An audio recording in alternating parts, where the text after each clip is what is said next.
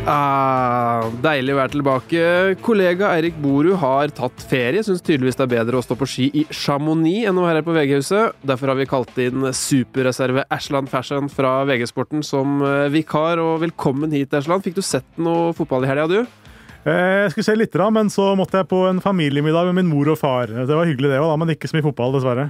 Det hørtes surt ut. Jeg har jo til gjengjeld fått sett ganske mye. Brukte hele lørdagen på å se fotball, det var deilig. Og så var det i går da, som det var først Arsenal United, altså en kamp jeg måtte ha med meg. Og så ville jeg selvfølgelig ha med meg Liga-cupfinalen etterpå. Konemor ikke 100% glad for dette. Snakket veldig mye og varmt på kvelden om at Homeland nå skulle vi se. Så en serie vi ser på kveldstid. Veldig hyggelig det. Og det var for så vidt jeg også enig i, men så sa jeg til henne at når det var 10 minutter igjen, hvis de røde skårer nå, så blir det ekstraomganger.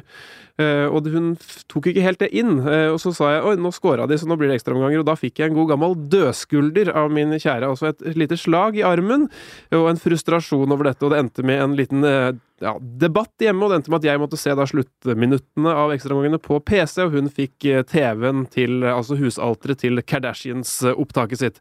Nok om det. I dag skal vi snakke litt om Cecilia Brækhus som er i slaget. Vi skal snakke litt om Magnus Carlsen faktisk.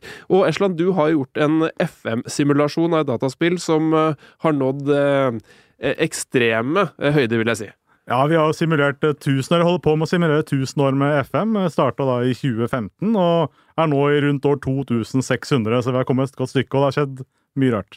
Deilig, deilig. Vi skal da starte med Magnus Carlsen, er jo kanskje vår største idrettsstjerne, men det som skjedde nylig med han var en litt uortodoks ting. Han var altså en vanlig passasjer på flytoget, tror jeg det var, da Ylvis hadde stilt opp sin kollega Kalle med en vanvittig diger jakke, altså en jakke som jeg tipper var 3-4 meter bred, slik at han skulle stå i veien for tilskuere, eller vanlige folk på T-banen da, og det som skjedde etterpå da var at Magnus Carlsen var blant de som ble forhindret av denne jakka. Det så man på opptakene etterpå. Og da har de Ylvis-gutta laget en perle av en sang som vi bare må få høre litt på her. De ringer altså opp Magnus Carlsen fra studio og legger igjen en slager. Hør her bare. At du lot dine øyenbryn himle langt opp i sjakkverden mest av pannen din. Jeg er lei for det, Magnus. Det er bare en ting å si. Unnskyld, Magnus Carlsen, jeg beklager. Bare gå forbi, at du har dårlig tid. Feil ikke din, det var jakken min. Ja, jeg har vært i denne humorbransjen i snart 100 år. Har aldri opplevd maken, jeg har badet naken. Men ingenting er verre enn å stå i veien for en saksini. En saksini med dårlig tid. Ja, det var Kalle med en hit. Jeg går og nynner på en jevnlig. Hva synes du om sangen, Ashland? Nei, den var veldig, veldig fin og veldig inderlig kjentes ut som, så jeg håper Magnus Carlsen tar den beklagelsen. Men det var bra påfunn. Ja, og anbefaler jo alle å se på I kveld med Ylvis på TV Norge tirsdager klokka 21:30. Og når det gjelder Magnus, du er jo en brukbar hobbysjakkspiller, og da VG kåret årets idrettsutøver for noen år siden, så fikk jo du faktisk spille mot han I sjakk. Hvordan var det? Jeg var egentlig ganske nervøs, fordi jeg ville jo ikke tape. Altså, jeg kunne jo komme til å tape på bare 5 trekk. Jeg fryktet at det skulle bli helt kjempeknusing, så jeg var veldig nervøs kvelden før. Men det gikk tålelig greit. Vi spilte 35 trekk, tror jeg. Magnus hadde bare igjen 2 sekunder på klokka av sine 30 sekunder. Og jeg hadde vel igjen et par sekunder, jeg bare av mine 3 minutter. Og han vant. Men jeg var ganske fornøyd med at jeg klarte å holde såpass lenge, da. Ja, det vil jeg si er imponerende, og det er vel 3-4-5 år siden, og Magnus har vel siden den gang blitt litt mer vant til den type settinger, og var vel litt mer kantete før, er det lov å si. Var vel kanskje ikke den som dro I gang smalltalks før partiet? Nei, men han var veldig hyggelig, og han sa liksom, nå spiller du alt for bra, sa han underveis. Det var veldig opplevd for meg. Sikkert en måte å psyke meg ut på, så jeg skulle gjøre noe drastisk, men Jeg vil kanskje si at Magnus Carlsen er Norges mest undervurderte intervjuobjekt. For han fremstår kanskje litt vanskelig, men samtidig er han veldig ærlig, så han vil alltid svare det han mener om ting, og det synes jeg er deilig. Nå er jo han ikke så mye I ilden akkurat nå, men hans rivaler skal snart ut I kandidatturnering, rett og slett I kampen om å få spille mot Magnus. Hvem er det du tror kommer til å trekke det lengste strået I den kandidatturneringen som begynner I Moskva nå I mars? Det jo flere som kan ta det, selvfølgelig. Du har jo Caruana, som har vært snakket om lenge som det gamle drømmeoppgjøret, men jeg har kanskje litt sånn feeling på Aronian, at han kanskje kan ta det. Altså. Det jo en turnering hvor man skal kjempe med å spille mot Magnus, og Magnus har jo selv ønsket en endring i systemet, da, hvor han ikke skal være sånn at vinneren står lenger. Men foreløpig det sånn, og det jo prisverdig at Magnus ønsker det, da. Men foreløpig så han da regjerende å få spille uansett. Men kanskje Aronian min kandidat. Hva med deg? Jeg tror kanskje jeg vil håpe at det ikke blir vår kjære venn fra India. Altså Anand, det har vi sett 2 ganger nå, det hadde vært kjedelig. Hvis det hadde blitt Nakamura, altså japanskfødte amerikaneren, det snakkes om at kampen skal gå i USA, så hadde det egentlig vært optimale sånn. Det også 2 rivaler spesielt der. Nakamura har veldig problemer med Carlsen. Det hadde vært veldig morsomt sånn med tanke på duellen og oppmerksomheten. Men sjakk, det ikke alle av våre lyttere som like opptatt av, har vi fått signaler på før, så vi må videre. Men det jeg vet at mange er opptatt av Premier League og engelsk fotball, altså Leicester City. Nå holdt de på å rote til for seg mot Norwich, men tok et utrolig viktig seiersmål på slutten, og hva tror du nå? Snakker vi gull, eller? Vi kan ikke snakke gull, og det veldig, veldig, veldig gøy. Jeg var jo på en match med Leicester rett før jul, Leicester mot Chelsea, og jeg var fryktelig imponert over tribunen, altså over trøkket der. Ikke så imponert over bussjåføren som ikke visste at det var kamp, og kjørte oss rett inn I en kø. Så jeg kom for sent til kampen, men det var utrolig bra trøkk. Og det virket som altså, den fansen der fortjener den suksessen her nå. Og altså, så lenge de har såpass gode stjernespillere, som Mahrez, som Vardy, og de har veldig sånn solid stoppepar, og de har god keeper, og de har veldig mye bra.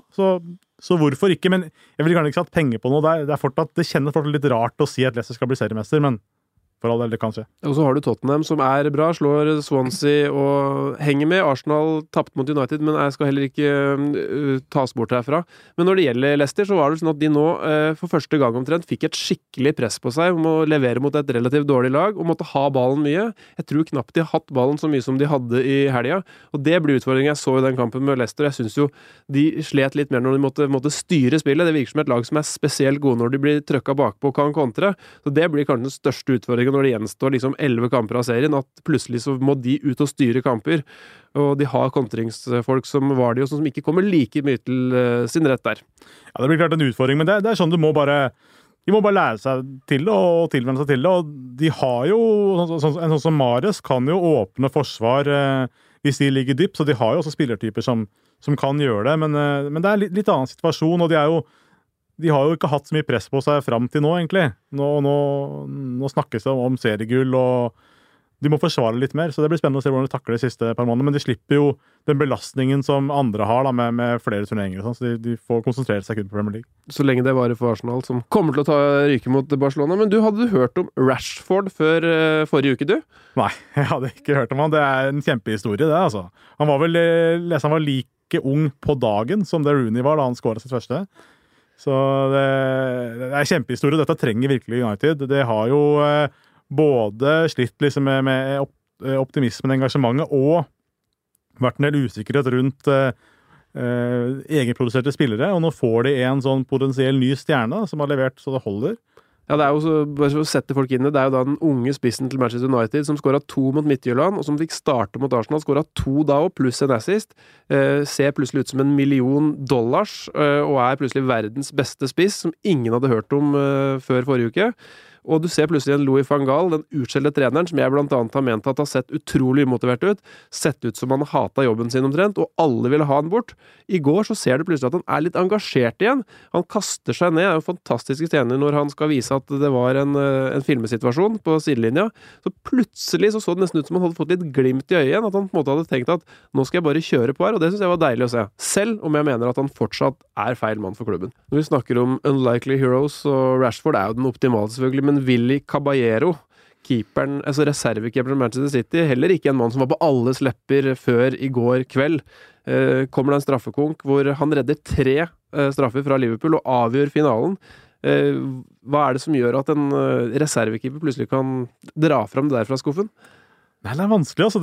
Noen ganger det sånn at man setter inn en keeper, så han kjempegod på straffer, eller kjempegod I enkelte situasjoner der, og For han må det være kanskje hans livsdag. Det var jo tre straffer der, det var jo helt fantastisk. Og selv om City nå er en klubb som har ambisjoner om større ting enn Liga-cupen, så betyr nok den en del også. Det er jo gode redninger også, ikke sant? Det starter med at Emre Can skipper inn årets frekkeste straffe, garantert i 2016, og måtte bør gi Liverpool en vanvittig ro.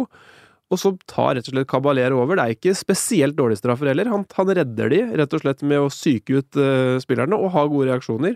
Og du ser også Joe Hart på bildene etterpå, som den vanlige førstekeeperen. Utrolig glad på hans sine vegne, og det synes jeg var morsomt å se. Selv om Yaya Touré, da, som avgjør finalen med siste sparket, han er mest opptatt av å feire selv på typisk vis. Så var det artig at Noel Gallagher, han tippet jo hvordan den finalen her skulle ende, og han sa at det blir straffer at Yaya Touré kommer til å avgjøre, så han var jo spot on, da. Vi prøver å ha gode overganger i dette programmet, det klarer vi ikke nå, men Cecilia Brækhus var i ilden og ringen i helga, var selvfølgelig best, vinner jo alltid når hun stiller, og nå er det snakk om at hun kan få være med i OL i Rio. Skal vi bare høre litt hva selv Cecilia sier om det? Jeg utelukker aldri noe, men igjen, akkurat nå må jeg ha fokus og hodet mitt 100% på kampen til lørdag. Ja, fokus på kampen, den vant hun, men tror du får se Brækhus i Rio? Jeg er litt i tvil. Det har vært veldig, veldig gøy, og hun er jo suveren i proffboksingen, men det er litt annen idrett, amatørboksing, og hun har jo ganske mye å tape, tross alt. Skulle hun ikke lykkes i Rio, så får det får i hvert fall en ripe i lakken den karrieren hennes, så jeg tror hun kommer til å tenke seg ganske hardt om det er verdt å ta den sjansen, da. For hun har jo nå driver hun veldig godt. Hun vinner hver eneste gang og har en stor business rundt laget sitt, og ting fungerer veldig bra, så spørs liksom om det er verdt å ta den sjansen, da. Altså det er vel sånn at hun bokser nå 10 runder av 2 minutter i denne OL-boksinga, så blir det 4 runder med 2 minutter, ikke sant, i stedet, og hun må gå ned en del i vekt, sannsynligvis. Hun må enten velge 50, 60 eller 75 kilosklassen. Hun veide nå 66,7 kilo på lørdag, så hun må da på en måte litt ut av komfortsonen der, og hun har litt å tape, men jeg synes, altså når hun har mulighet, hun har rundet den der kvinneboksingssporten, det er ikke så mye mer å snakke om, spør du meg. Nå har hun mulighet til å gå inn i OL og bli kanskje Norges eneste individuelle gullvinner.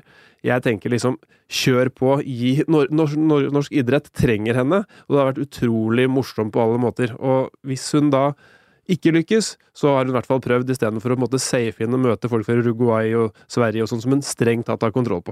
Ja, jeg er enig at det hadde vært kjempegøy, og hun ville jo vært en av favorittene, helt klart.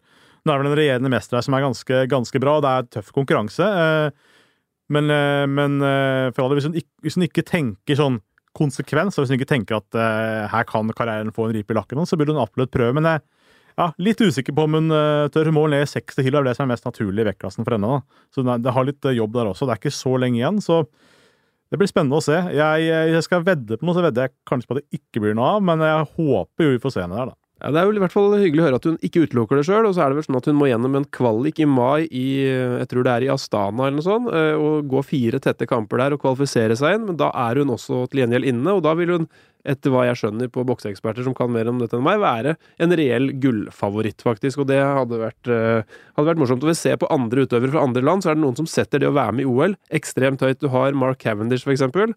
Han var da med i Beijing-OL i 2008, var da den eneste på dette velodromlaget til Storbritannia som ikke tok medalje, så på veien hjem så måtte han låne medaljen til en av lagkameratene og vise frem den på flyet, slik at han også skulle få oppgradering, så han ikke ble sittende på økonomiklasse sammen med de andre.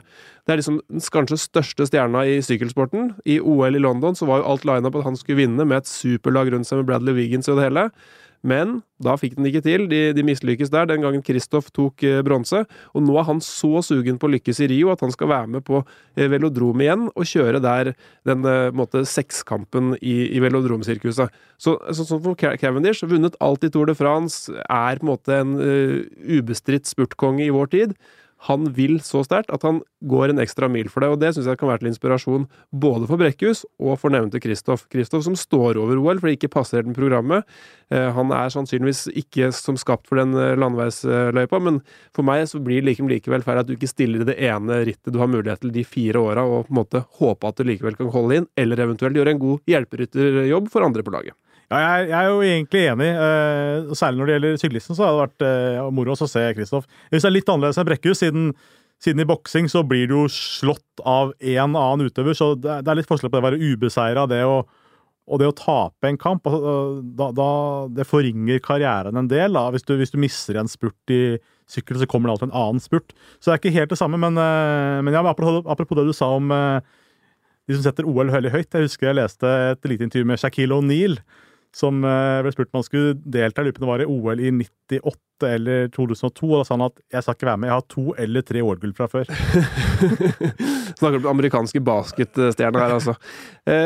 Du, Esland, du har da hatt et ganske vilt prosjekt gående på en datamaskin nede i VG her, som har vært til den dataen har holdt på dødd et par ganger.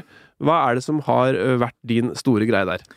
Vi bestemte oss her etter et seminar med sporten i høst om at vi skulle prøve å simulere 1000 sesonger med Football Manager.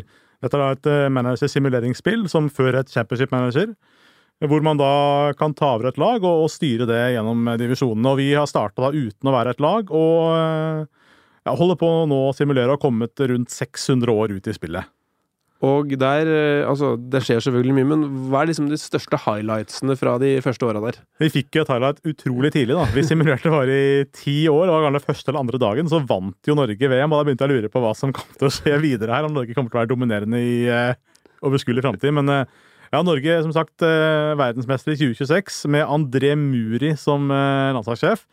Det var et stort sjokk for både meg og de som da har fulgt oppdateringene på Facebook. Det er jo helt fantastisk. Du, vi må høre hva landslagssjefen, suksesstreneren selv tenker om det her. Vi ringer opp Muri, gjør vi ikke det? Det gjør vi. Hallo, André. Hallo, André. Det var Øyvind Brenne fra VG-sportens podcast her. God dag. Du, nå er du direkte inne, og vi titulerer deg som tidenes suksesstrener i norsk idrett, fordi du i 2026 tar Norge til VM-gull, i hvert fall ifølge Football Manager. Hva tenker du om det? Nei, altså realismen håper jeg er der, men kjenner jeg mange litt ro. Hva er det som gjør at du får den posisjonen på spillet, tror du? Nei, si det. Kanskje fotballen tar en kraftig dreining mot fair play i fremtiden. Rekorden min med få gule kort gjør seg gjeldende. Jeg vet ikke, det er vel eneste som skiller meg fra andre fotballspillere. Har jo med meg Esland Fersjen, som er den som har simulert spiller. Han kan jo dra litt av hvordan karrieren din på trenersida gikk. Hei, André. Jeg skal bare se hvordan det har gått. Altså, du starter da som utviklingssjef i Follo i 2015, og så utviklingssjef i Moss fra bare 2017, og så tar du over Godset og tar et cupgull med Godset, og så tar du over Norge i 2025. Vinner da VM-gull på første forsøk etter å vinne på straffer mot England. Selvfølgelig. Og så får du sparken 2 år etterpå, da. Etter å ryke ut på Nederland i 16-finalen EM. Ja, verden. Så det er en kort men begivenhetsrik karriere, kan du si. Ja, det stilles fort harde krav med sånt, ikke det? Så nei, det er jo noe å legge til på. Har du managerspir i magen, eller? Nei, jeg holdt på litt i gamle dager, tenåra. Da spilte jeg litt. Jeg kjøpte meg selv et par ganger og så videre, men det her var det bra for meg. Skal du begynne å spille igjen nå, kanskje? Ja, nå kjenner jeg at jeg frister litt. Hva med i det virkelige liv? Hva driver du med? Nå er jeg samfunnsansvarlig i Asker fotball, så det er egentlig ikke direkte relatert til sport, sånn sett, selv om jeg fremdeles er innen fotballen, men vi driver med sosiale prosjekter her i klubben. Men hva tenker du, bør Høgmo byttes ut og du ta over, eller? Det hadde vært morsomt, men jeg tror vi må ha litt med tungtveiende argumenter enn FM-simuleringer. Ja, så Muri, en sensasjon av dimensjoner. Er det andre highlights å nevne, eller? De som har tatt flest seriegull, da. Etter da 600 år med spilling er da Raufoss. 195 seriegull til Raufoss. Det er jo sykt. Gærne sier at de gjør seg av alt. Ja, det er helt sinnssykt. Altså, det er uforskammet mange, vil jeg si. Faktisk nå er det Hammerfest som er regjerende mestere, så jeg nå. Men det er kanskje mest spesielle, og dette her forventet jeg egentlig ikke, men vi ser jo i virkelig fotballverden så blir det jo større og større arenaer og mer penger, men jeg så at bunnrekorden for en kamp i Tippeligaen ble satt i 25-98. 39 tilskuere så sprint i Øler mot Odd. Det sjokkerende. Det tungt. Jeg har faktisk vært på en Odd-kamp, eller på Odd Stadion, da, som det da het, med Start Midtjylland, som da hadde opplyst over 200 tilskuere, men jeg tror det reelle antallet var godt under 40 i den såkalte Royal League. Så det faktisk mulig også i den ordentlige verden, det Esland. Ja, men i Tippeligaen, du kan ikke ha 39 tilskuere i Tippeligaen. Det er jo ikke engang foreldre til de som spiller. Det et godt poeng. Det blir mer om denne vanvittige simuleringa. Det ganske mange tall og mye snacks der på VGs Facebook-gruppe, og så kommer det vel en eller annen relativt lang sak i VG-systemet en gang fra din penn om dette også. Ja, planen er å skrive en ordentlig feit pakke på alt som har skjedd på de 1000 årene. Jeg kan for øvrig bare si at i England så det ganske status quo. Der Chelsea, United og Arsenal alle på topp 4. Ja, Muri hadde jo flaks på spillet, det må vel kunne være lov å si. Hvordan det med din flaks og uflaks, Esland? Nei, jeg ganske jevnt, men jeg har av og til litt utur på reise innimellom. Jeg har jo mistet et par fly, for jeg har spilt sudoku eller sovnet på gaten, og da jeg var i Florida i sommer, klarte vi jo selvfølgelig å fylle spylevæske på frostveska, og bilen konka, vi måtte reparere nede i Key West der, og så det sånn smålugging det. Hva skjer når man sitter og spiller sudoku og fly i går? Det som skjer da, at du spiller sudoku og veldig fornøyd med at dette går veien, og så ser du opp, og så det boarding completed, og du ser da flyet her med å takse ut. Så det jo ikke veldig deilig, selvfølgelig. Men går man da dialog og prøver å komme seg med, eller? Ja, den ene gangen så sovna jeg jo på flyplassen i Kristiansand, faktisk. Jeg hadde intervjuet Alex Valencia, og hadde jobbet døgnet rundt. Og da sovna jeg på gaten. Flyet var i ferd med å stenge. Det var den eneste personen igjen i hele gaten. De hadde ikke tenkt på å spørre om jeg skulle være med på det flyet. Og flyet hadde ikke tatt av. Kan jeg være med? Nei, du må bli her, og du må ligge over på dyreparken. Så da ble det sånn plysjdyr inne på rommet mitt, og en koselig natt der da. Det deilig. Vi snakket jo om litt uflaks forrige ukes podcast, og Eirik Boru nevnte jo da at Espen Solbakken hadde en veldig god historie som han ikke helt husket selv, da jeg hadde fortalt at Solbakken hadde litt uflaks rundt en Xabi Alonso-straffe i VM i 2010, da Solbakken hadde satt penger på at Alonso skulle bli første målskårer. Det ble han, men målet ble annullert. Så jeg har tenkt, nå må vi ringe opp Espen Solbakken, nåværende redaksjonssjef i TV 2-sporten, og høre hva denne Denkinger Orsi Diesel-historien egentlig Hallo. Halla, Espen. Hva har skjedd? Storyen kom jo opp under en festlig middag i Cape Town i forbindelse med VM i Sør-Afrika, hvor betting ble samtaleevne. Og det var da en sørlending som hadde lagt inn et bett på at Orsi Diesel skulle slå Anna Denkinger i et head-to-head-oppgjør i en verdenscupkonkurranse i skiskyting. Ja, ok.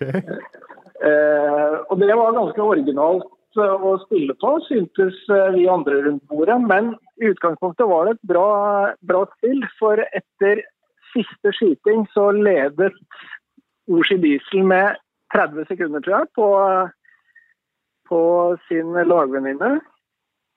Det bakmannen for veddemålet ikke hadde tenkt på var at dette var avslutningsrennet til Orsi Diesel etter en lang karriere. Så da han satt og så rennet på TV og ventet på at Diesel skulle komme i mål, så varte det rakk, og han var flere og flere lagvenninner, eller flere og flere konkurrenter som hadde tatt igjen og gått forbi Diesel. Så etter hvert så ser han noe i skogkanten her. Da kommer plutselig Diesel og Anna Denkinger hånd i hånd på oppløpet i turistfart. Det viser at Diesel har hilst på publikum og mottatt hyllest på veien og brukt rikelig med tid.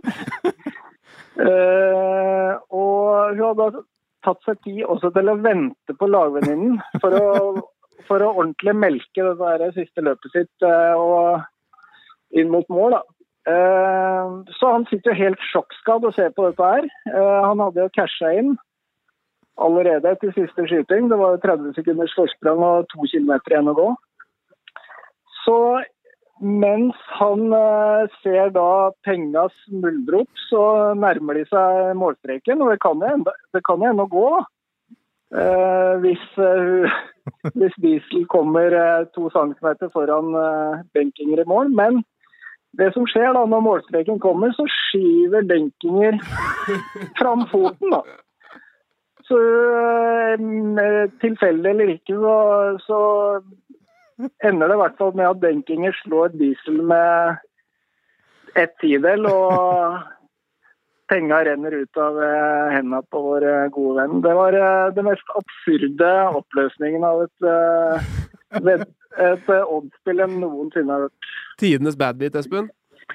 Tidenes badbeat. Jeg har opplevd en del selv, altså, men og med negativt fortegn, men dette det noe av det mest absurde jeg har hørt. Ja, det høres bra ut. Ja, men du, tusen takk for at du svarte. Da vi vel egentlig ved veis ende ved hele podcasten nå. Takk for at du var med, Ersland Farsen. Takk til Ylvis for bruk av lyd. Og så vi tilbake om en uke, forhåpentligvis med han skituristen tilbake i stolen.